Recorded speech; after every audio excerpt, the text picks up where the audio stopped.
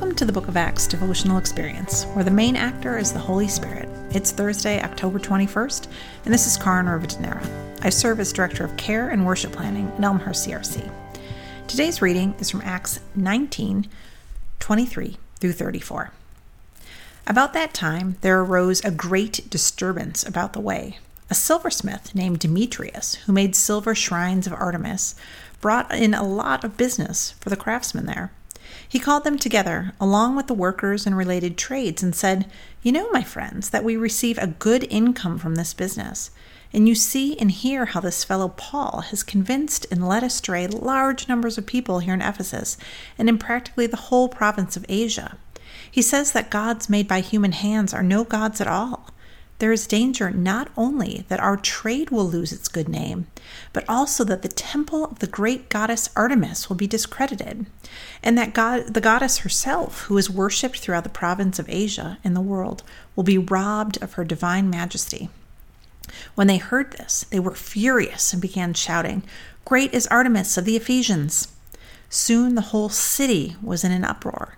The people seized Gaius and Aristarchus, Paul's traveling companions from Macedonia, and all of them rushed into the theater together.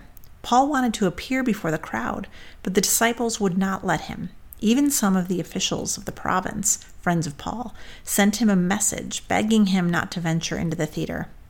The assembly was in confusion. Some were shouting one thing, some another.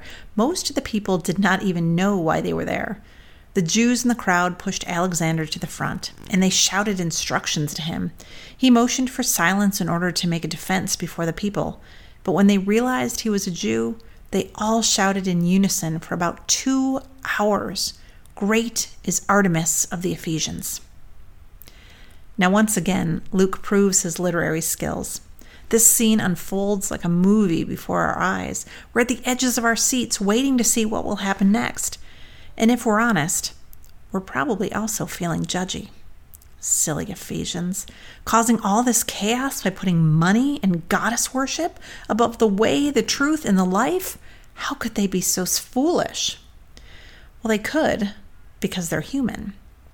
Of course, would-be mothers and fathers facing difficult or deadly childbirth in those days would be willing to put their trust in the mighty huntress Artemis, whom they considered the bringer of safe deliveries. And as someone who has had some harrowing birth stories, I definitely get this.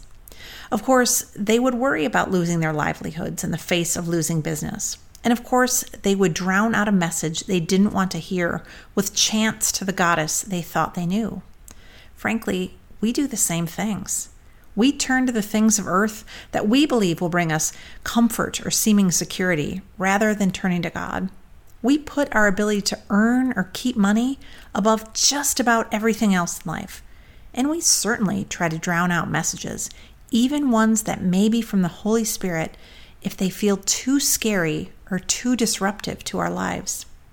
We do this because we suspect, as the Ephesians apparently also did, that following Jesus is disruptive.